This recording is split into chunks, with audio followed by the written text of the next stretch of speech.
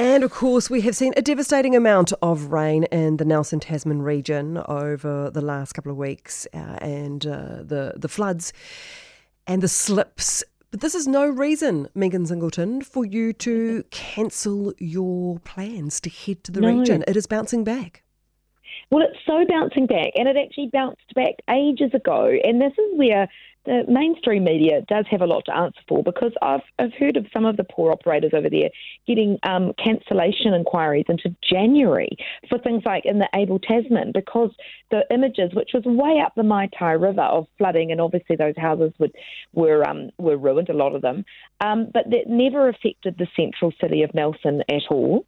And the Able Tasman walks, yes, there are slips, but I was speaking to a lot of the operators this week for you today, and they said, look, we're used to slips. We deal with them every winter. We walk the tracks, we fix them.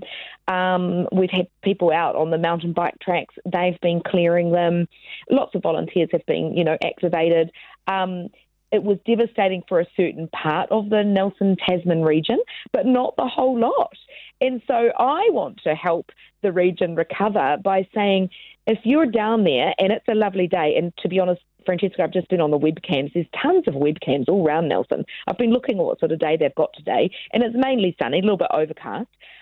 People need to get out there, take photos, put them on their socials, blitz everything they can with their social media channels, and let people know who are nervous about heading into Nelson and the whole Tasman region for their holidays that they're open for business. Even the road to Blenheim, I've been told, it should be partially open this week. And others, we've read, it'll be months and months, and you've got to drive 7 hours around. Well, that's not the case at all.